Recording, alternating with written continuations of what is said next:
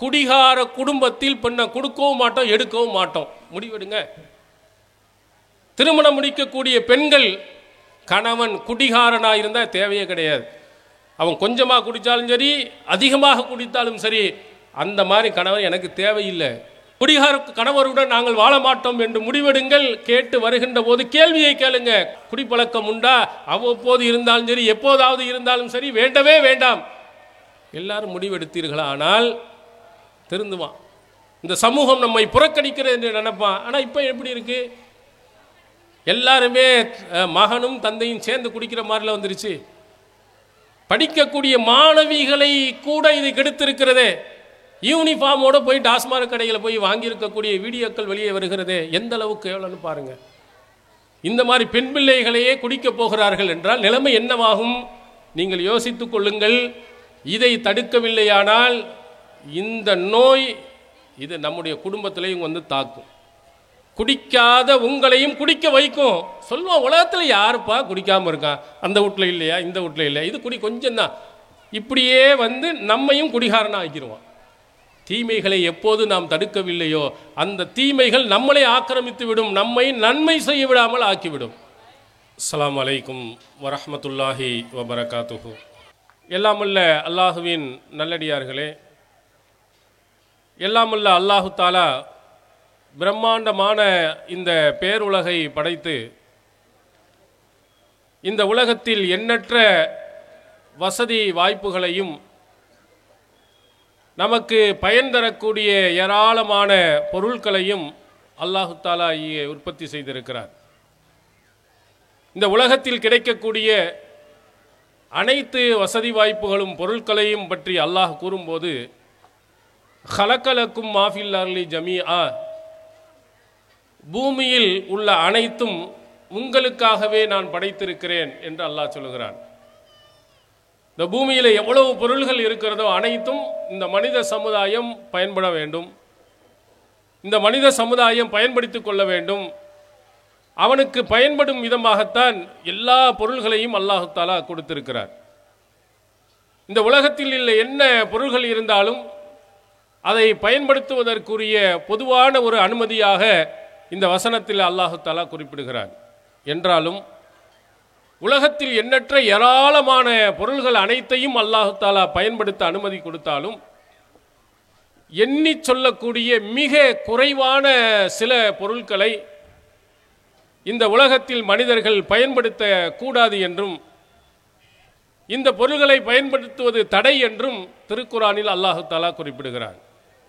அல்லாஹ் அனுமதித்த பொருள்களினுடைய எண்ணிக்கையையும் அல்லாஹ் பயன்படுத்தக்கூடாது என்று தடை செய்த எண்ணிக்கையையும் நீங்கள் ஒப்பிட்டு பார்த்தால் மலைக்கும் மடுவுக்கும் உள்ள வித்தியாசம் இருக்கும். ஏராளமான பொருள்கள் நம்ம பயன்பாட்டுக்கு தான் அல்லாஹ் அனுமதிச்சிருக்கிறான். மிக குறைவானதைத்தான் அல்லாஹு தாலா பயன்படுத்தக்கூடாது என்று சொல்கிறார்.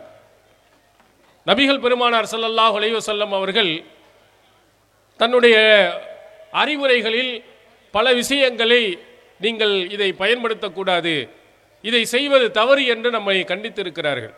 திருக்குரான் சொல்லும் போது, மா ஆத்தாக்கும் ஒரு ரசூலு ஃபஹுதூஹு வமா நஹாக்கும் அன்ஹு ஃபன்தஹு, இந்த தூதர் கொண்டு வந்ததை எடுத்துக்கொள்ளுங்கள், அவர் தடுத்ததை விட்டும் நீங்கள் தவிர்ந்து கொள்ளுங்கள். திருக்குரானும் சில விஷயங்களை தடை செய்யும். நபிகள் பெருமானார் ஸல்லல்லாஹு அலைஹி வஸல்லம் அவர்களும் சில விஷயங்களை பயன்படுத்தக்கூடாது என்று தடை செய்வார்கள். இவைகளை மட்டும் விட்டு நீங்கள் விலகிக் கொள்ளுங்கள், மற்ற அனைத்தையும் நீங்கள் பயன்படுத்திக் கொள்ளுங்கள் என்று திருக்குரான் நமக்கு சொல்கிறது. இதில் அல்லாஹ் தஆலா எவைகளை பயன்படுத்தக்கூடாது என்று இந்த உலக பொருட்களில் இயற்கையாக விளைவுகளாக இருக்கலாம் அல்லது செயற்கையாக உருவாக்கப்பட்டவைகளாக இருக்கலாம், அதிலே சில விஷயங்களை அல்லாஹ் தஆலா தடை செய்கிறான் என்று சொன்னால் அது மனித சமுதாயத்திற்கு அது கேடு விளைவிக்கும் என்பதின் காரணத்தினால், அதை பயன்படுத்துவதின் காரணத்தினால் உடல்நலம் பாதிக்கப்படும் என்பதின் காரணத்தினால், அவனுடைய வாழ்க்கையில் பிரச்சனைகள் ஏற்படும் என்பதின் காரணத்தினால் தான் சில விஷயங்களை அல்லாஹ் தஆலா தடுத்திருக்கிறார். திருக்குரானில் தடை செய்யப்பட்ட பல விஷயங்கள் அல்லாஹ் தஆலா குறிப்பிடுகிறார். நபிகளாருடைய காலத்திலேயும் சில விஷயங்களை அறியாமை காலத்தில் பயன்படுத்தி கொண்டு வந்திருக்கிறார்கள். அதையும் அல்லாஹ் தஆலா இதை பயன்படுத்தலாமா பயன்படுத்தக்கூடாதா என்பதையும் தெளிவுபடுத்தியிருக்கிறார். யஸ்அலூனக அனில் ஹம்ரி வல் மைசிர், குல் ஃபீஹிமா இஸ்முன் கபீர். உம்மிடத்திலே மதுவை பற்றியும் சூதாட்டத்தை பற்றியும் உம்மிடத்தில் கேட்கிறார்கள். நபியே, நீங்கள் சொல்லுங்கள், இதில் மிக பெரிய தீமை இருக்கிறது. அல்லாஹ் பயன்படுத்தக்கூடாது என்று சொல்லக்கூடிய மது, சூதாட்டம், இந்த இரண்டையும் பற்றி அன்றைய காலத்தில் கேட்கிறார்கள். அன்றைய காலத்தில் மதுவும் இருந்திருக்கிறது, சூதாட்டமும் இருந்திருக்கிறது. இஸ்லாத்தை ஏற்று வந்ததற்கு பிறகு, இஸ்லாமியர்களாக தங்களை ஆக்கி கொண்டதற்கு பிறகு இந்த மதுவை நாங்கள் அருந்தலாமா, நாங்கள் சூதாட்டத்தில் ஈடுபடலாமா என்று கேட்கும்போது அல்லாஹ் சொல்கிறான், இந்த இரண்டிலேயும் மிகப்பெரிய தீங்கு இருக்கிறது. ஒரு சாதாரணமானதல்ல, மிக பிரம்மாண்டமான தீங்கு இருப்பதின் காரணத்தினால் அதன் பக்கம் நீங்கள் போய்விடாதீர்கள். இப்போ நீங்க நடைமுறையில் இருந்து இந்த தமிழக அரசு இப்போது தடை செய்திருக்கக்கூடிய ஆன்லைன் சூதாட்டங்கள், நீங்க இதை எடுத்து பார்த்தீர்களே ஆனால் எந்த அளவுக்கு அவருடைய வாழ்க்கையிலே விளையாடி இருக்கிறது என்று சொன்னால் சாதாரணமானவர்கள் அல்ல. தீமைகளை தடுப்பதற்காக இருக்கக்கூடிய காவல்துறையை கூட காவு வாங்கியிருக்கிறது. ஆன்லைன் சூதாட்டத்திலே நஷ்டம் அடைந்ததின் காரணத்தினால் காவல்துறையை சார்ந்த எஸ்பி, காவல்துறையை சார்ந்த பெரிய அதிகாரி, இவர்களெல்லாம் தூக்கிலிட்டு தற்கொலை செய்து கொண்டார்கள் என்ற செய்தி பத்திரிகையில், டிவியில் நாம் பார்த்திருக்கிறோம். சாதாரண ஒரு ஆள்ல பெரிய அனைத்தையும் இதில் என்னென்ன தீங்குகள் எல்லாம் இருக்கிறது என்று தெரிந்தவர்களும் கூட அந்த போதையிலே சிக்கிய உடனே தன்னுடைய அனைத்து பொருளாதாரத்தையும் இழந்து தன்னுடைய உயிரையும் மாய்த்துக் கொள்கிறார். அப்ப அல்லாஹ் சொல்லுகிறார், இந்த இரண்டிலேயும் மிக பயங்கரமான தீமை இருக்கிறது, தீங்கு இருக்கிறது. இந்த பக்கம் தலை வச்சு படுத்துறாதீங்க. அதுல மது இருக்கிறதே, இந்த போதை வஸ்தாக இருக்கக்கூடிய மது, இது ரொம்ப டேஞ்சரஸானது. அந்த சூதாட்டம் என்பது உங்களுடைய பொருளாதாரத்தை இழக்க செய்யும். இந்த மது என்பது பொருளாதாரத்தை மட்டுமல்லாமல் உங்களுடைய உடல் நலத்தையும் கடுமையான முறையில் பாதிக்கும். அதில் முக்கியமான ஒன்று, மனிதன் எதிலே தனி சிறப்பு அடைகிறானோ அந்த சிறப்பையே இல்லாமல் ஆக்கக்கூடிய ஒன்றுதான் இந்த மது. மற்ற உயிரினங்களுக்கும் மனிதனுக்கும் உள்ள வித்தியாசம் என்ன?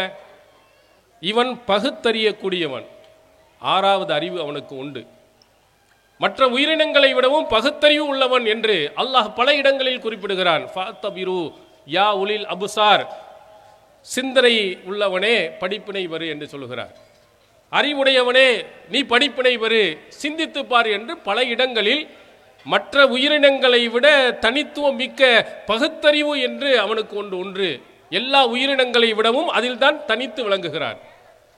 இந்த அறிவை இல்லாமல் ஆக்கக்கூடிய மிகப்பெரிய ஒரு கேடு உள்ள ஒரு பொருள் இந்த மது, இந்த போதை வஸ்துகள். நபிகள் பெருமானார் ஸல்லல்லாஹு அலைஹி வஸல்லம் அவர்கள் அழகாக சொல்லுகிறார்கள், அல் ஹம்ரு மா ஹாமரல் அக்ல். சஹீஹ் முஸ்லிமில் நீங்கள் பார்க்கலாம், மது என்பது அறிவை, நம்முடைய சிந்தனையை மறைக்கக்கூடியது. மதுவை அருந்தி விட்டான் என்று சொன்னால் அவனுடைய அறிவு வேலை செய்யாது, அவனுடைய அறிவுக்கு திரை போடப்பட்டு விடும். அவன் மனிதன் என்ற நிலையில் இருந்து ஆடு மாடுகளை போன்ற உயிரினங்கள் நிலைக்கு போய்விடுவான். சிந்தனை சக்தி அவனுக்கு இல்லாமல் போயிடும். மனைவி யார், மகள் யார், தாய் யார் என்ற எந்த வித்தியாசமும் அவனுக்கு தெரியாது, அறிவு போய்க்கிறோம். மது அருந்தாத நேரத்தில் தாயை தாய் என்று நினைப்பான், மனைவியை மனைவி என்று நினைப்பான், பிள்ளையை பிள்ளை என்று தெரிவான்.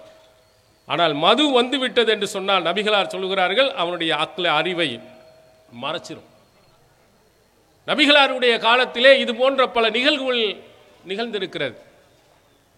ரசூலுல்லாஹி ஸல்லல்லாஹு அலைஹி வஸல்லம் அவருடைய பெரிய தந்தை ஹம்சா ரலியல்லாஹு அன்ஹு அவர்கள், இது மது தடை செய்வதற்கு முன்னால் நடந்த ஒரு சம்பவம்.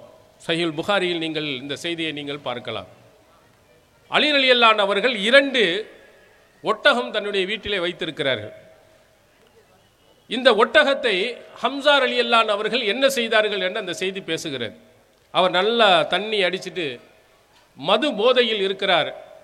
அங்கே பாடக்கூடிய ஒரு பாடகி சொல்லுகிறார், யா ஹம்சா லிஷுருஃபின் நிவா, இந்த கொளுத்த இந்த ஒட்டகத்தை ஒரு கை வாரும் என்று அந்த பெண்மணி பாட்டு படிக்கிறார். ஹம்சாவை அழைத்து படிக்கிறார். உடனே அந்த ஹம்சா ரலியல்லாஹு அவர்கள் போதையில் இருந்த காரணத்தினால் ஃபசார ஹம்சா பிசைஃபிஹி, தன்னுடைய வாளை எடுத்து கொண்டு போய் அந்த 2 ஒட்டகத்தையும் என்ன செய்கிறார், வெட்டி வீழ்த்து விடுகிறார். அந்த உடலில் உள்ள பொருள்களை அப்புறப்படுத்துகிறார். அலி ரலியல்லாஹு அவர்கள் கதறுகிறார்கள்.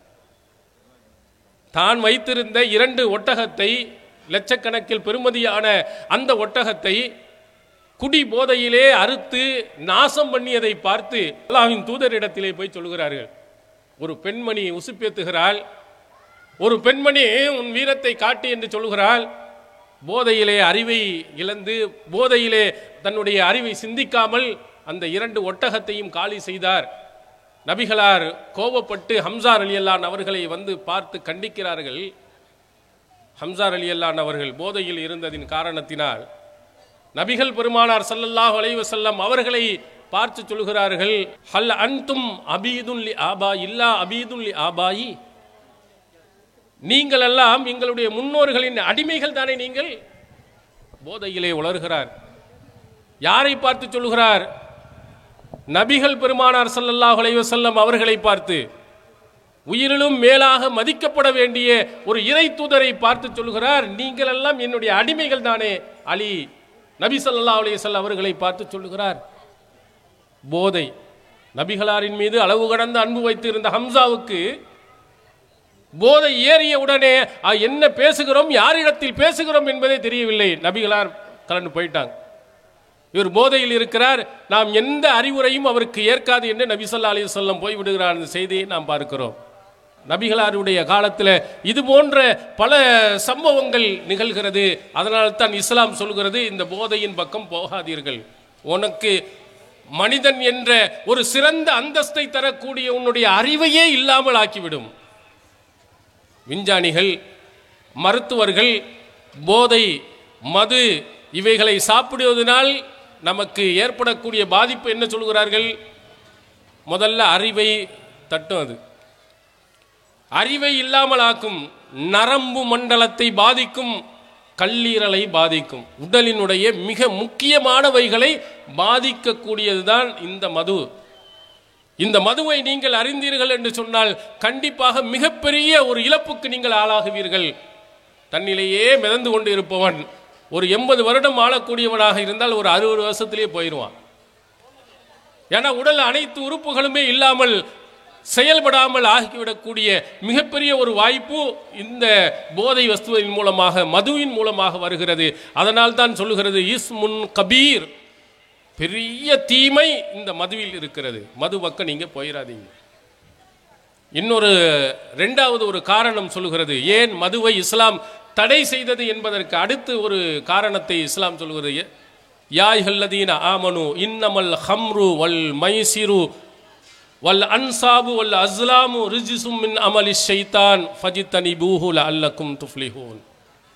ஈமான் கொண்டவர்களே, இந்த மது, அதே போன்று சூதாட்டங்கள், குறிகேர்த்தல், இவைகளெல்லாம் ஷைத்தானின் அருவருக்கத்தக்க செயல்கள். அதிலிருந்து நீங்கள் தவிர்ந்து கொள்ளுங்கள், வெற்றி அடைவீர்கள். இன்னமா யுரீது ஷைத்தான் அய்யூகிய பைனகுமுல் அதாவத வல் பக்லாஅ ஃபில் ஹம்ரி வல் மைசிர். இந்த போதையின் மூலமும் சூதாட்டத்தின் மூலமும் உங்களுக்கு இடையே பகைமையையும் வெறுப்பையும் ஏற்படுத்தவே இந்த ஷைத்தான் விரும்புகிறார். 2வது உங்கள் அறிவை அடிக்கும், 2வது உங்களுடைய உறவுகளை இல்லாமல் ஆக்கிவிடும். உங்க 2 பேருக்குள்ள இருக்கக்கூடிய அன்பு, பாசம் அனைத்தையும் வெறுப்பாக மாற்றும், சண்டையை ஏற்படுத்தும். பார்த்தீங்கன்னா மதுவை அருந்து விட்டு வந்தான் என்று சொன்னால் அவனுடைய நிலைமை எப்படி இருக்கிறது? தெருக்களிலே தெரிந்தவனா இருக்கட்டும், தெரியாதவனா இருக்கட்டும், எல்லார்ட்டையும் சண்டைக்கு போவான், அடிதறியில் ஈடுபடுவான். நீங்க எந்த மதுவை அருந்தக்கூடியவர்களிடத்திலேயும் உறவுகள் சீராக நீங்கள் வைத்துக் கொள்ள முடியாது. ஏன்னா நல்ல நேரத்தில் நல்லா பேசுவான், குடித்து விட்டான் என்று சொன்னால் அவன் என்ன பேசுகிறான் என்றே தெரியாது. குடும்பத்தை பற்றி ஆபாசமாக பேசுவான், அசிங்கமாக பேசுவான். எப்படி உறவு இருக்கும்? எப்படி அன்பு அவர்கள் மீது வரும்? எப்படி பாசம் வரும்? ஷைத்தான் இந்த மதுவை அருந்த வைத்துதான் உங்களுடைய உறவுகளுக்கு மத்தியில் பிரிக்கிறான், உங்களுக்கு மத்தியில் பிரச்சனைகளை ஏற்படுத்துகிறான். இந்த மது, இந்த போதை வஸ்து எங்கே போகிறதோ அவர்களுக்கும் மற்றவர்களுக்கும் இடையில் நல்ல உறவு கண்டிப்பாக இருக்காது. இது அடுத்ததாக திருமறை குர்ஆன் நமக்கு சொல்லக்கூடியது. நபிகள் பெருமானார் ஸல்லல்லாஹு அலைஹி வஸல்லம் அடுத்து மூன்றாவதாக சொல்கிறார்கள், மதுவை தடை செய்த போது ஒரு நபித்தோழர் சொல்கிறார், அல்லாஹ்வின் தூதர் அவர்களே, நான் இது மருந்துக்காக தயாரிக்கிறேன் என்று சொன்னார்கள். ரசூல் ஸல்லல்லாஹு அலைஹி இன்னஹு லைஸ பி தவாஇன், இது மருந்து அல்ல, லாக்கின்னஹு தாவுன், இது நோய் என்று சொன்னார்கள். இந்த மது இருக்கிறதே உங்களுக்கு இருக்கக்கூடிய நோயை போக்காது, நோயை கொண்டு வந்து சேர்க்கும். மதுவின் காரணத்தினால் 200க்கும் மேற்பட்ட நோய்கள் அவர்களை பாதிக்கும் என்று மருத்துவர்கள் குறிப்பிடுகிறார்கள். நபிகளார் சொல்லுகிறார்கள், இதை நீ மருந்தாவலம் பயன்படுத்த முடியாது, உனக்கு மத்தியில் ஏற்படக்கூடிய நோய் நொடிகளை எல்லாம் இது போக்காது, இதுவும் ஒரு நோய். இதுவை சாப்பிடுவதின் காரணத்தினால் உன்னுடைய உடல்நிலையில் பாதிக்கப்படும், ஏராளமான நோய்கள் ஏற்படும். எனவே இந்த இதை மதுவை நீ சாப்பிடக்கூடாது என்று நபிகள் பெருமானார் ஸல்லல்லாஹு அலைஹி வஸல்லம் தடை செய்கிறார்கள். அறிவை பாதிக்கிறது, உறவுகளை பாதிக்கிறது, மொத்த அனைத்து நோய் நொடிகளையும் நமக்கு அதிகமாக கொண்டு வந்து சேர்க்கிறது. அதனால்தான் நபி ஸல்லல்லாஹு அலைஹி வஸல்லம் அவர்கள் இதில் இருந்து அனைத்து விஷயத்தில் இருந்து விலகிக் கொள்ளுங்கள் என்று சொன்னார்கள். அன்றைய காலத்தில் மதுவை வைத்து கொண்டு காடி, வினிகர் இதை தயாரிச்சுக்கிட்டு இருந்தாங்க. நல்ல புளிப்பாக சாப்பிட்றதுக்கு மதுவில் இருந்து தயாரிக்கப்பட்டது. நபிகளாரிடத்தில் கேட்கப்படுகிற அல்லாஹ்வின் தூதர் அவர்களே, இந்த மாதிரி செய்கிறது கூடுமா? சஹி முஸ்லிமில் இடம்பெறும் சுயில அனில் ஹம்ரி துத்தஹது ஹல்லன், ஹல்லாக வினிகராக காடியாக மாற்றப்படக்கூடிய மதுவிலிருந்து மாற்றப்படுவது கூடுமா, பயன்படுத்தலாமா என்றால் நபிகளார் பயன்படுத்தக்கூடாதுன்ட்டாங்க. இதே நோய், நீ மதுவிலிருந்து எந்த உணவுப் பொருள்களும் எந்த பொருள்களையும் நீ பயன்படுத்துவதற்கு அனுமதி கிடையாது, அனைத்தும் தடை என்று நபி ஸல்லல்லாஹு அலைஹி வஸல்லம் அவர்கள் சொன்னார். அழகாக சொன்னார்கள், குல்லு முஸ்கிரின் ஹம்ருன், எவைகளெல்லாம் போதை தருகிறதோ அவைகளெல்லாம் மதுவாகும். குல்லு முஸ்கிரின் ஹராமுன், போதை தரும் அனைத்தும் ஹராமாகும். போதை தந்திருச்சின்றாலே அதுக்கு நீங்கள் என்ன பேர் வேணாலும் வச்சுக்கிறீங்க, அது இஸ்லாத்திலே தடை. இனி நீங்கள் இதற்கு பேர் அபின் என்று வச்சுக்கிறலாம், மது என்று சொல்லலாம், சாராயம் என்று நீங்கள் சொல்லலாம், கள்ளு என்று நீங்கள் சொல்லலாம், என்ன பேர் வேண்டாலும் நீங்கள் வைத்துக் கொள்ளலாம். புதிய புதிய பெயர்கள் கூட வைத்துக் கொள்ளலாம். நீங்கள் சாப்பிடுவதனால் போதை வருமா? அதுவும் மது வகையை சார்ந்தது தான். நீங்கள் சாப்பிடுவதனால் போதை ஏற்படுகிறதா? அவை அனைத்தும் தடை. எந்த வகையிலேயும் நபி ஸல்லல்லாஹு அலைஹி வஸல்லம் அவர்கள் போதை வரக்கூடிய ஒன்றுக்கு அனுமதி கொடுக்கவில்லை. அதில் ஒரு சிலர்கள் சொல்வார்கள், இந்த சரக்கு அவ்வளவு டேஞ்சரஸான கிடையாது, போதை வராது, நல்ல ஒரு ஃபுல்லாக அடித்தா கூட லைட்டாக தான் தடுமாறும்லாம் சொல்லுவார்கள். நபி ஸல்லல்லாஹு அலைஹி வஸல்லம் என்ன சொன்னார்கள் தெரியுமா?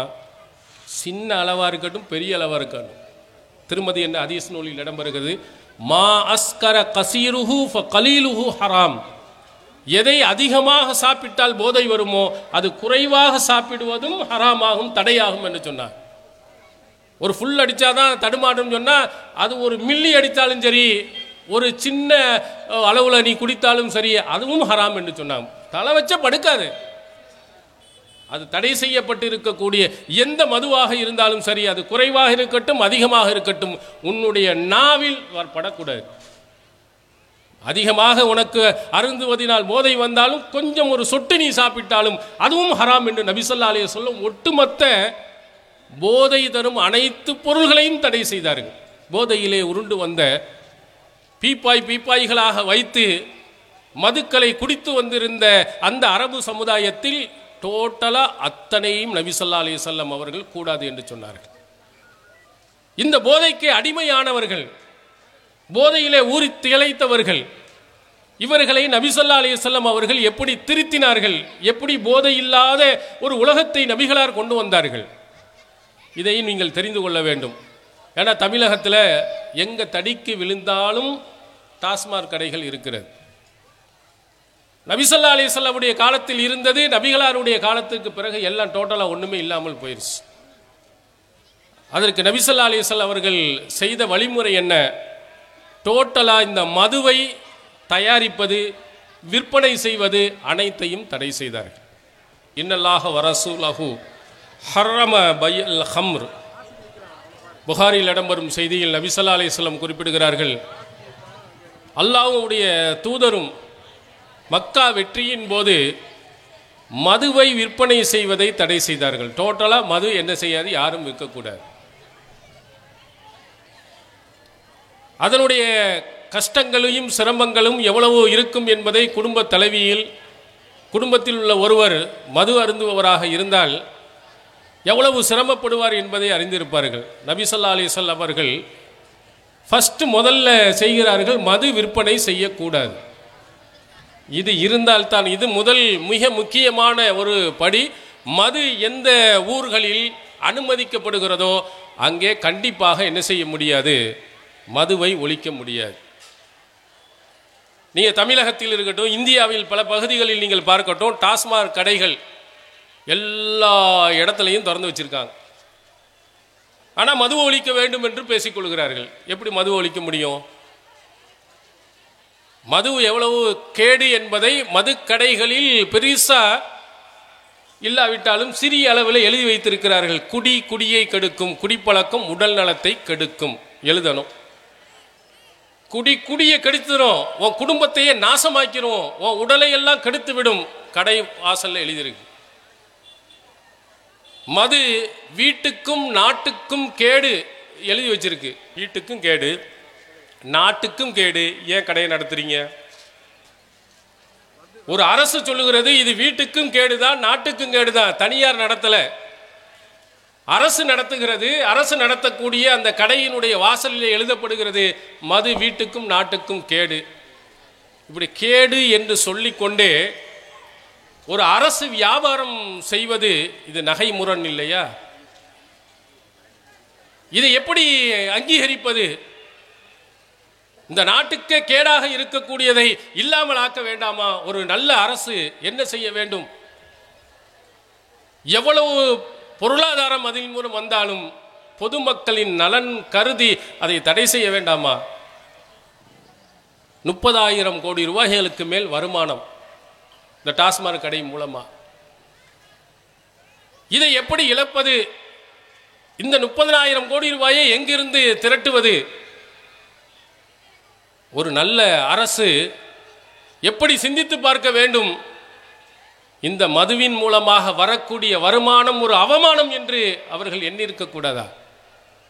கருணாநிதி முதலமைச்சராக இருந்த நேரத்தில் அவர் சொல்வார், ஏன் மதுக்கடையை திறந்தீங்க அப்படின்னு கேட்டா, நான் மதுக்கடையை திறக்கக்கூடாதுன்னு சொன்னால் பக்கத்தில் பாண்டிச்சேரியில் போய் குடிச்சிட்டு வந்துடுறான். இந்த தமிழ்நாட்டுக்காரன் இருக்கக்கூடிய பொருளாதாரம்லாம் பாண்டிச்சேரிக்கு போகுது. பொருளாதாரம் போகத்தான் செய்யுது. உடல்நலம் பாதிக்கப்படுகிறதே, இந்த மக்களுடைய வாழ்க்கை பாதிக்கப்படுகிறதே என்று சிந்திக்கல. பணம் அங்கே போயிடக்கூடாது, எனவே நான் கடையை திறப்பேன். ஒரு சிறந்த அரசு, ஒரு சிறந்த நிதியமைச்சர் என்ன செய்ய வேண்டும்? பொதுமக்களுக்கு நலன் நாடக்கூடியவர்கள் இந்த 30,000 கோடி ரூபாய்களுக்கு மேல் வரக்கூடிய வருமானம் இழந்தாலும் வேறு எந்த வழிகளில் நாம் வருமானத்தை தேடலாம்? அந்த வருமானத்தை தேடுவதற்குரிய வேறு வழிகள் என்ன?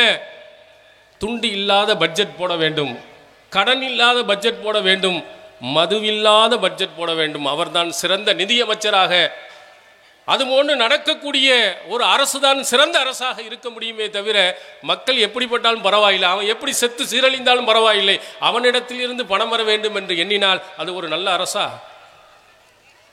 ஜெயலலிதா இருக்கின்ற போது இது போன்ற கேள்விகளை அதிகமாக கேட்டு தொலைத்த போது அவர் கடைசியில் ஒரு சின்ன ஒரு முடிவை எடுத்தார்.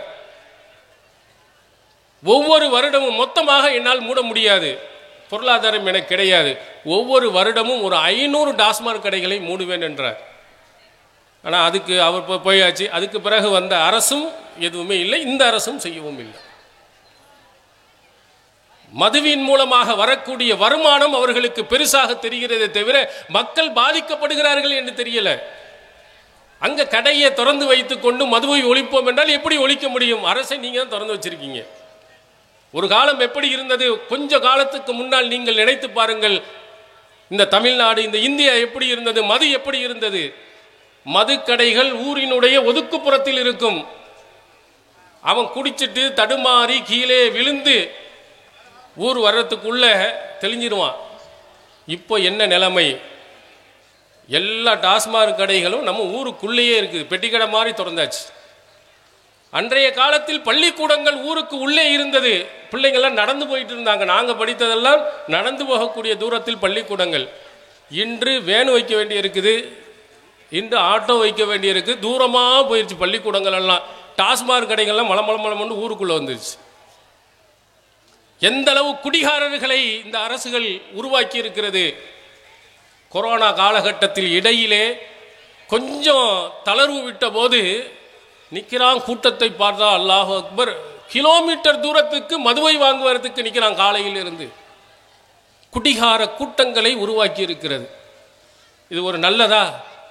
அவனுடைய அறிவை அனைத்தையுமே போக்கி இந்த சமுதாயத்துக்கும் இந்த நாட்டுக்கும் கேடான இந்த குடிப்பழக்கத்திற்கு இளைஞர்களில் இருந்து, சிறுவர்கள் இருந்து, மாணவிகள் இருந்து அத்தனை பேர்களும் அடிமையாகி போய்விட்டார்கள். இதுக்கெல்லாம் யாரு காரணம்? மிக முக்கியமான காரணம் இந்த அரசு தான். அரசு கடைகளை திறந்து வைத்து விட்டு எப்படி ஒழிக்க முடியும்? அங்கே குடிக்க வச்சுட்டு வண்டியை ஓட்டிகிட்டு வந்தால் வாயை ஊதுங்கிறது, குடிச்சிட்டியா ஃபைனை போடுறது. அப்போ கடையை நீ தான் ஏன் திறந்து வச்சுருந்த, நீ தான் குடிக்க கொடுத்துருக்கேன்டா, ஏற்றுக்குருவானா? இந்த மாதிரி கேள்வி கேட்டால் என்ன செய்வான்? ரொம்ப பேசுகிறேன்னு சொல்லிட்டு 500 ரூபாய்க்கு 1000 ரூபாயை ஃபைனை போட்டு உள்ளே போட்டுருவான். நம்ம கேட்டால் வம்பு என்று போக வேண்டி இருக்கிறது. அங்கே குடிக்கக்கூடியவனுக்கு என்ன செஞ்சுருக்கணும்? குறைந்தபட்சம் 2 வீலரில் வந்தால், காரில் வந்தால் தரமாட்டோம், குடிச்சிட்டு வண்டி ஓட்டக்கூடாது. அல்லது நீ பின்னால் ஒருத்தனை கூட்டிகிட்டு வரணும், வண்டியை ஓட்டிகிட்டு போகிறதுக்கு, அவன் குடிகாரனாக இருக்கக்கூடாது என்று நீ சொல்லணும். தனி 2 வீலரில் ஒருத்தன் வருவானே ஆனால் உனக்கு மது கிடையாது என்று சொல்லணும். அப்படிலாம் சட்டம் நடைமுறையில் இருக்கிறதா? நல்லா குடிக்க வைக்க வேண்டியது. வண்டியை ஓட்டிட்டு அவன் தடுமாறுவான், ஒரு மாதிரியாக பேசுவான், சண்டையை இழுப்பான், அடிக்கிறது. குடிகார பயலை வாடா அப்படின்னு சொல்லிட்டு ஜெயிலில் தூக்கி போகிறது. குடித்து கொடுத்தது யார்? கடையை திறந்து வைத்தது யார்? நீ கடையை திறந்து வைத்துக் கொண்டால் எல்லாரும் போவார்கள். இன்று அத்தனை பேர்களும் குடிகாரர்களாக மாறுவதற்கு காரணமே சர்வ சாதாரணமாக என்ன செய்கிறது? மது கிடைக்கிறது. அவன் அறிவை போக்குற, அவனுடைய அறிவு கொஞ்சமாக பாருங்க. சாக்கடையில் பிறண்டு உருண்டு கிடக்கிறான், அவ்வளவு பெரிய பதவியில் இருப்பான். தண்ணி அடிச்சுட்டு வந்தான்னா போய் எங்கே கிடக்கிறான்னு பாருங்க. சாக்கடையில் உருண்டு கிடப்பான். அவனை தூக்கிட்டு வந்து சாக்கடையோடு வீட்டில் ஒன்று போட வேண்டி இருக்கிறது. அவன் அறிவு எப்படியெல்லாம் வேலை செய்கிறது. நகைச்சுவையாக சொல்லுவார்கள், டாஸ்மாக் கடையில் 2 குடிகார எங்க தண்ணி அடிச்சுட்டு அந்த மீனை சாப்பிட்றான். மீனுங்க அதுக்கு தகுந்த மாதிரி உரப்போட போட்டு வச்சுருப்பான். சாப்பிட்ட உடனே நறுக்குண்டு ஒரு முள்ளு குத்திருச்சு, ஆன்னு கத்துறான். பக்கத்தில் இன்னொரு குடிகார, மூதேவி குடித்தால் கூட ஸ்டெடியாக இருக்கிறேன்டா, அதுக்கு முன்னேற்பாடாக இருக்கேன்டா, எனக்கு முள்ளு குத்துதா? நான் செருப்பு போட்டிருக்கேன் பார்த்தியா, நீ செருப்பு போட்டு வந்திருக்க வேண்டிய முள்ளு குத்துமாடா உனக்கு அப்படின்னு அவன் அறிவு. இன்னொருத்தன் தெருவில் நின்று தண்ணி அடித்துக்கொண்டு ஒருத்த இடத்துல ஒரு கூட்டமே ஒன்றை தேடிக்கொண்டு இருக்கிறது. அவன் ஒரு மோதிரத்தை காண போச்சு. குடிகாரனாலும் பரவாயில்லை, தேடி கொடுப்போமேனு தேடுன்னு தேடுறாங்க.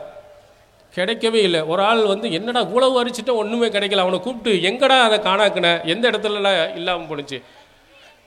அந்த பக்கம் இருட்டாக இருக்கையில் அங்கே தான். அடா மூதேவி, அதை முன்னாடியே நீ சொல்ல வேண்டியதானடா, இங்கே வந்து வெளிச்சத்தில் தேடிக்க. நான் தண்ணி அடித்தாலும் ஸ்டெடியாக இருப்பேன், இருட்டில் எப்படியா தெரியும்? இருட்டில் எப்படி தேட முடியும்? அதனால தான் வெளிச்சத்தில் வந்து தேடுறாங்க. இவன் அறிவு எப்படி இருக்குன்னு பாருங்க. இப்படிப்பட்ட குடிகார கூட்டங்களை தான் இன்று உருவாக்கி கொண்டு இருக்கிறார். இந்த மாதிரி கடைகளெல்லாம் உருவாக்கி எப்படி மதுவை நாம் ஒழிக்க முடியும்?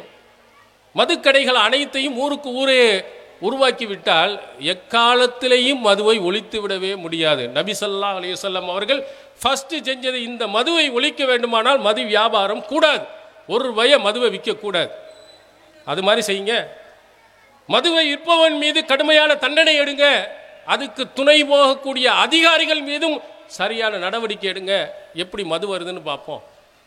இப்போ ஒரு செய்தி, உத்தரப்பிரதேசத்தில் 581 கிலோ கஞ்சா போலீஸு கைப்பற்றியாச்சு. நீதிமன்றத்துக்கு வழக்கு போகிறது. நீதிமன்றம் சொல்லுகிறது கைப்பற்றிய கஞ்சாவை கொண்டு வாங்க. போலீஸ்காரர் பதில் சொல்கிறார், எல்லா கஞ்சாவையும் எலி சாப்பிட்டுருச்சு. இப்போ மனுஷன்தான் குடிகாரனாக இருந்தான், இப்போ எலியும் குடிகாரம் போதைக்காரனாக மாறிட்டான். நம்மளுக்கு 581 கிலோவை எலி சாப்பிட்டுருச்சான். விசாரித்து பார்த்தால் அது எப்படியா இது சாத்தியம் என்று அடுத்த விசாரணை போடுகின்ற பொழுது அந்த போலீஸ் அதிகாரி அதை கைப்பற்றி இன்னொருவனுக்கு வித்திருக்கார். கஞ்சாவை இது வாங்குற மாதிரி அங்கே பிடிக்கிற மாதிரி பிடிச்சிட்டு இன்னொருத்தனுக்கு விற்பனை பண்ணினால் எப்படி கஞ்சா ஒழிக்க முடியும்? அப்போ உறுதியாக இருக்கக்கூடிய உண்மையாக இருக்கக்கூடிய அதிகாரிகள், கடுமையான நடவடிக்கை எடுக்கக்கூடிய அதிகாரிகளை நியமித்து தடை செய்வார்கள் என்று சொன்னால் நிச்சயமாக மதுவை ஒழிச்சிடலாம். நீங்கள் எல்லா கடைகளையும் திறந்து விட்டு எவ்வளவு விழிப்புணர்வுகள் நீங்கள் வைத்தாலும் சரி, எத்தனை பேர்கள் பேச்சு பேசினாலும் சரி, மதுவை ஒரு காலத்திலும் ஒழிக்க முடியாது. நபிகளார் அவர்கள் செய்கிறார்கள், அனைத்து மதுவும் ஒழிக்கப்பட வேண்டும். அதனால் பெரும்பான்மையான முஸ்லீம்கள்கிட்ட மது பழக்கம் கிடையாது.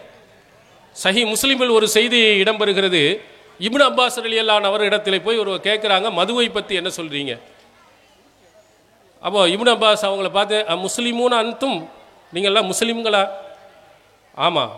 அப்போ சொன்னோம், லா யஸ்லஹு பைஉஹா வ ஷிராவுஹா வ திஜாரத்து ஃபீஹா.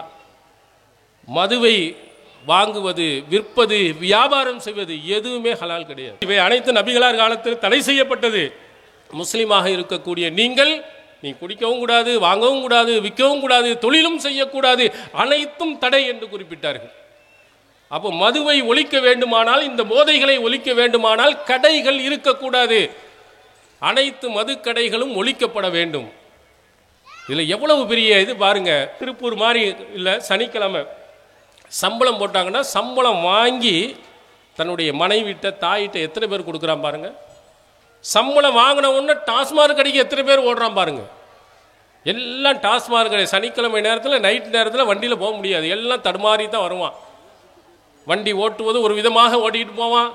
அவன் ரோட்டில் ஓட்டுறானா அல்லது அங்கே வாகனத்தில் மேலே வானத்தில் போய் ஓடிட்டு இருக்கானாங்கிற மாதிரி ஒரு விதமாக ஓட்டிகிட்டு போவான். நமக்கு பக்கு பக்குன்னு அடிக்கும். சனிக்கிழமை ஆனால் அந்த பணத்தை, சம்பாதித்த பணத்தை தன் குடும்பத்திற்கு, தன்னுடைய பிள்ளைகளுக்கு கொடுப்பதற்கு பதிலாக கொண்டு போய் டாஸ்மாக் கடையில் போய் கொட்டுறான். பணத்தை இழந்து, தன்னுடைய ஆரோக்கியத்தை இழந்து, நோய் நொடிகளை எல்லாம் வாங்கி கொண்டு வரக்கூடிய இந்த மதுக்கடைகள் இந்த நாட்டில் இருக்க வேண்டுமா? எவ்வளவு எதிர்ப்புகள், எவ்வளவு கடுமையான எதிர்ப்புகள் வந்தாலும் கூட அதை அகற்றுவதில்லை. எங்க ஊருக்குள்ள வைத்திருக்க, இங்கே இருக்கன்னு ஒரு பெட்டிஷன் போட்டா, ஒரு ஆர்ப்பாட்டம் செஞ்சா உடனே போதா? அதுக்கு போராடணும் அவ்வளவு போராட்டம். அந்த குடிகார இந்த கடைகளை தூக்குங்கள் என்று சொன்னால் அரசு செவிமளிக்கிறதா? அப்போ அரசினுடைய கொள்கை என்ன? எல்லாரையும் குடிகாரன் ஆக்கணும், அதன் மூலமாக எங்களுக்கு வருமானம் வர வேண்டும். இது இருக்கின்ற, இந்த எண்ணம் இருக்கின்ற வரையிலேயும் நிச்சயமாக மதுவை ஒழிக்க முடியாது, போதையை ஒழிக்க முடியாது. நபி ஸல்லல்லாஹு அலைஹி வஸல்லம் அவர்கள் மதுவை இந்த அடிப்படையிலும் ஒழித்தார்கள். அதற்கடுத்து சமுதாயத்திலே விழிப்புணர்வை ஏற்படுத்தி, சமுதாய பகிஷ்காரம் செய்து அத்தனை பேர்களுக்கும் ஒரு விழிப்புணர்வை நபிகளார் ஏற்படுத்தினாங்க. குடிகாரனை அரசு மட்டும் தண்டிக்க கூடாது, பொதுமக்களாக இருக்கக்கூடிய ஒவ்வொருவரும் தண்டிக்க வேண்டும். அப்படியே பார்த்தோம்னால் அவ்வளவு அற்புதமான வழிகாட்டுதல் நபிகளாரின் வழிகாட்டுதல் இருக்கிறது. புகாரியில் எடுத்து பாருங்கள். லரபன் நபி ஸல்லல்லாஹு அலைஹி வஸல்லம் ஃபில் ஹம்ரி பின் நிஆலி பில் ஜரீதி வன் நிஆல். குடித்து வந்தவனுக்கு நபி ஸல்லல்லாஹு அலைஹி வஸல்லம் செருப்பாலும் பேருத்த மட்டைகளாலும் அடித்தார்கள். அடி குடிச்சிட்டு எவனாவது வந்தா அடியை போட்டு செருப்பை கட்டிட்டு மிதி. அவனுடைய அந்த போதைகள் எல்லாம் தெளிந்து போற அளவுக்கு அடியை கொடுங்க, நபிகளார் சொன்னது. இது அவங்க மட்டும் அடித்தது இல்லை. நபி ஸல்லல்லாஹு அலைஹி வஸல்லம் அமர மன்ஃபில் பைத், வீட்டிலே இருக்கக்கூடியவர்களுக்கு கட்டளையிட்டார்கள், ஐயல்ரிபூஹு ஃபலரபூஹு பில் ஜரீதி வன் நிஆல். நபி ஸல்லல்லாஹு அலைஹி வஸல்லம் வீட்டில் இருக்கக்கூடியவர்களுக்கெல்லாம் ஒரு கட்டளை போட்டாங்க, எல்லாரும் அடிங்கன்னா. வீட்டில் இருக்கக்கூடிய ஒவ்வொருவர்களும் பேரித்த மட்டை, செருப்பு, இன்னொரு அறிவிப்பில் கையில் அடிக்கிறது, இன்னொரு அறிவிப்பில் துணிகளை வைத்து அடி. குடிச்சுக்கிட்டு வீட்டுக்குள்ளே வந்தான்னா குடும்பமே சேர்ந்து கும்பி அடிங்க, அவனை குத்து, என்ன கையில் கிடைக்கிற அடி. குடிச்சுட்டு வர்ற உள்ள வருவியாடி அப்படின்னு அடியை கொடுங்க. ஒவ்வொரு வீட்டிலையும் இப்படி செய்து பாருங்கள். எவனாவது குடிச்சிட்டு வருவானா? குடித்தாலும் அங்கேயே கடந்து தெளிந்த பிறகு வீட்டுக்கு வருவான். இங்கே வந்து அடிக்கிற அடி தாங்க முடியாது. நபிகளார் சொன்னாங்க, அரசு மட்டுமல்ல, குடும்பத்தில் இருக்கக்கூடிய ஒவ்வொருவர்களும் கொடுக்கிற அடியில் அவன் மதுவை மறக்க வேண்டும். அந்த மாதிரி அடி கொடுங்கண்டாங்க.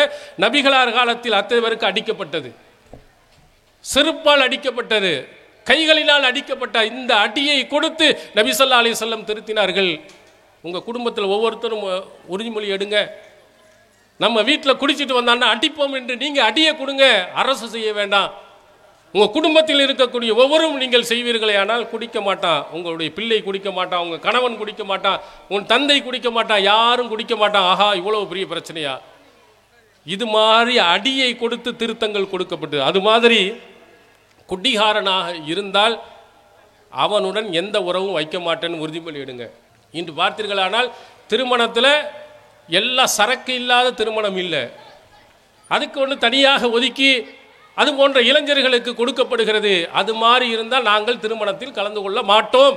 தெளிவாக சொல்லுங்க, மக்கள் புறக்கணியுங்கள். அவங்க எப்படி திருந்துறாங்கன்னு பாருங்க.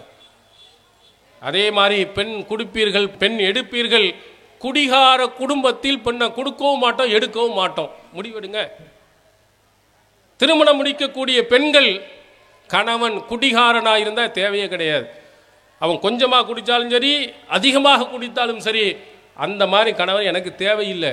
குடிகார கணவருடன் நாங்கள் வாழ மாட்டோம் என்று முடிவெடுங்கள். கேட்டு வருகின்ற போது கேள்வியை கேளுங்க. குடிகாரன் உள்ளவனா, குடிப்பானா, குடிப்பழக்கம் உண்டா, அவ்வப்போது இருந்தாலும் சரி, எப்போதாவது இருந்தாலும் சரி, வேண்டவே வேண்டாம். எல்லாரும் முடிவெடுத்தீர்களா ஆனால் திருந்துவான். இந்த சமூகம் நம்மை புறக்கணிக்கிறது என்று நினைப்பான். ஆனால் இப்போ எப்படி இருக்கு? எல்லாருமே மகனும் தந்தையும் சேர்ந்து குடிக்கிற மாதிரில வந்துருச்சு. படிக்கக்கூடிய மாணவிகளை கூட இது கெடுத்திருக்கிறதே. யூனிஃபார்மோடு போய் டாஸ்மாக் கடையில் போய் வாங்கியிருக்கக்கூடிய வீடியோக்கள் வெளியே வருகிறதே, எந்த அளவுக்கு எவ்வளோன்னு பாருங்க. இந்த மாதிரி பெண் பிள்ளைகளையே குடிக்க போகிறார்கள் என்றால் நிலைமை என்னவாகும்? நீங்கள் யோசித்துக் கொள்ளுங்கள். இதை தடுக்கவில்லையானால் இந்த நோய் இது நம்முடைய குடும்பத்திலையும் வந்து தாக்கும். குடிக்காத உங்களையும் குடிக்க வைக்கும். சொல்லுவோம், உலகத்தில் யாருப்பா குடிக்காமல் இருக்கான்? அந்த வீட்டில் இல்லையா, இந்த வீட்டில் இல்லையா, இது குடி கொஞ்சம் தான். இப்படியே வந்து நம்மையும் குடிகாரனாக ஆக்கிடுவான். தீமைகளை எப்போது நாம் தடுக்கவில்லையோ அந்த தீமைகள் நம்மளை ஆக்கிரமித்து விடும், நம்மை நன்மை செய்ய விடாமல் ஆக்கிவிடும். அல்லாஹ் தஆலா சொல்லும்போது யசுத்தூன, அவை உங்களை தடுத்துவிடும், அன்திக்ரில்லாஹி வ அனிஸ்ஸலா, அல்லாஹுவை நினைவு கூறுவதை விட்டும் தொழுவதை விட்டும் தடுத்துடும். குடிகாரனாக இருந்தால் தொழுகையே வரமாட்டான். அவன் படுத்தாண்டா எப்போ எந்திரிக்கிறான், எப்போ இருப்பான்டே தெரியாது. தொழுகை இல்லாமல் போய்விடும், இறை நினைவு இல்லாமல் போயிடும், எல்லா கெட்ட பழக்கங்களும் உங்களிடத்தில் வந்துவிடும்.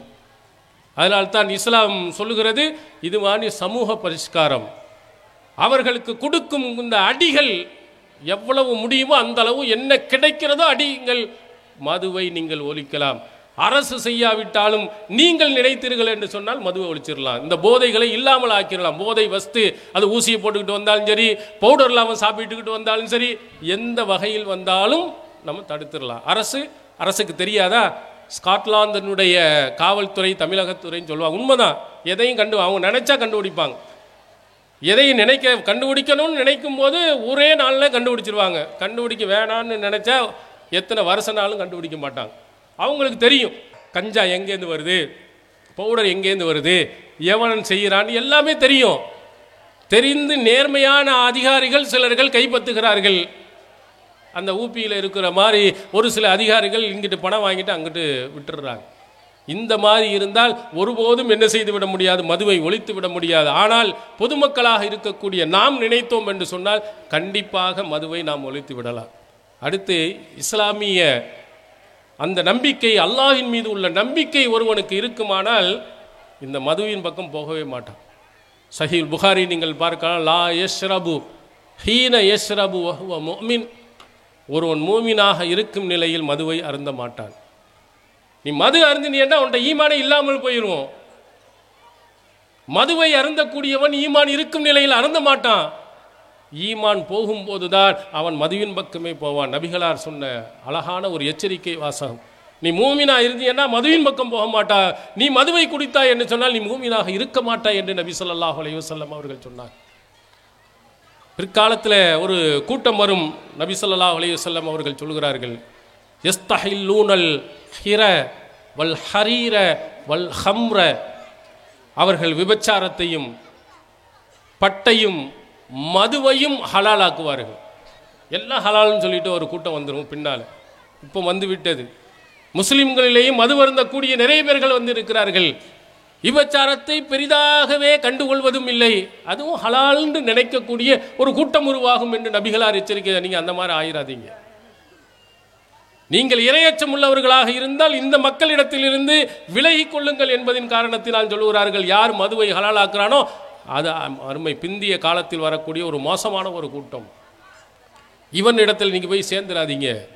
இவருடைய கூட்டத்தில் போய் நீங்கள் கலந்து கொண்டு விடாதீர்கள். மதுவை கடுமையாக எதிர்ப்பவர்களில் நீங்கள் இருங்கள். மதுவின் பக்கம் தலை வைக்காதவர்களாக இருங்கள்.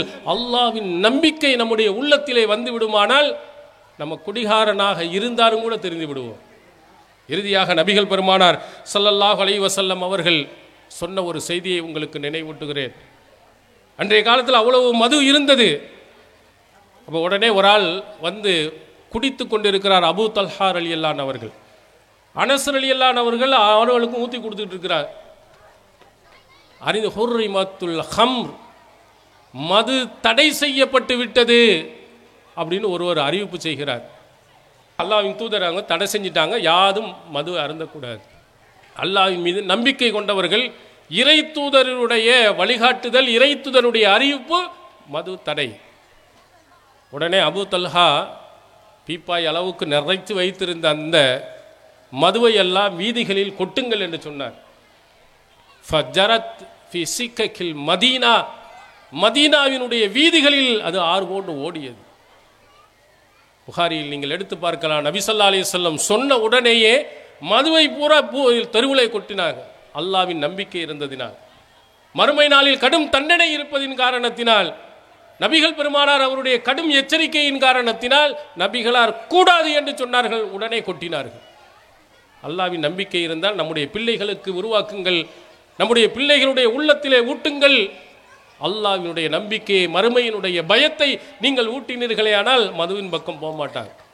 அவனுக்கு அல்லாஹ்வின் நம்பிக்கை இல்லை, மறுமையின் நம்பிக்கை இல்லை, மார்க்கத்தை பற்றி எதுவும் தெரியவில்லை என்று சொன்னால் போகும் இடம் அதுதான். இப்போ உள்ள காலத்தில் நீங்கள் ஒன்றும் சொல்ல வேண்டியதில்லை, நீங்கள்லாம் ஒன்றும் இப்படி செய்யலாம் சொல்ல வேண்டியதில்லை. அவனாக போயிடுவான். அந்த கூட்டத்தோடு சேர்ந்து குடிகாரர்களாக அவனே மாறிடுவான். அதற்குரிய அத்தனை வழிவகைகளும் இங்கே நடந்து கொண்டு இருக்கிறது. நம்ம அல்லாஹ்வின் பயத்தை நீங்கள் உணர்த்தியிருப்பீர்களானால், தொழுகையாளியாக அவரை மாற்றியிருப்பீர்களேயானால், அல்லாஹ்வுடைய பயத்தை ஊட்டுவீர்களேயானால் நம்முடைய பிள்ளைகள் ஒருபோதும் மதுவின் பக்கம், இந்த போதையின் பக்கம் போய்விட மாட்டார்கள்.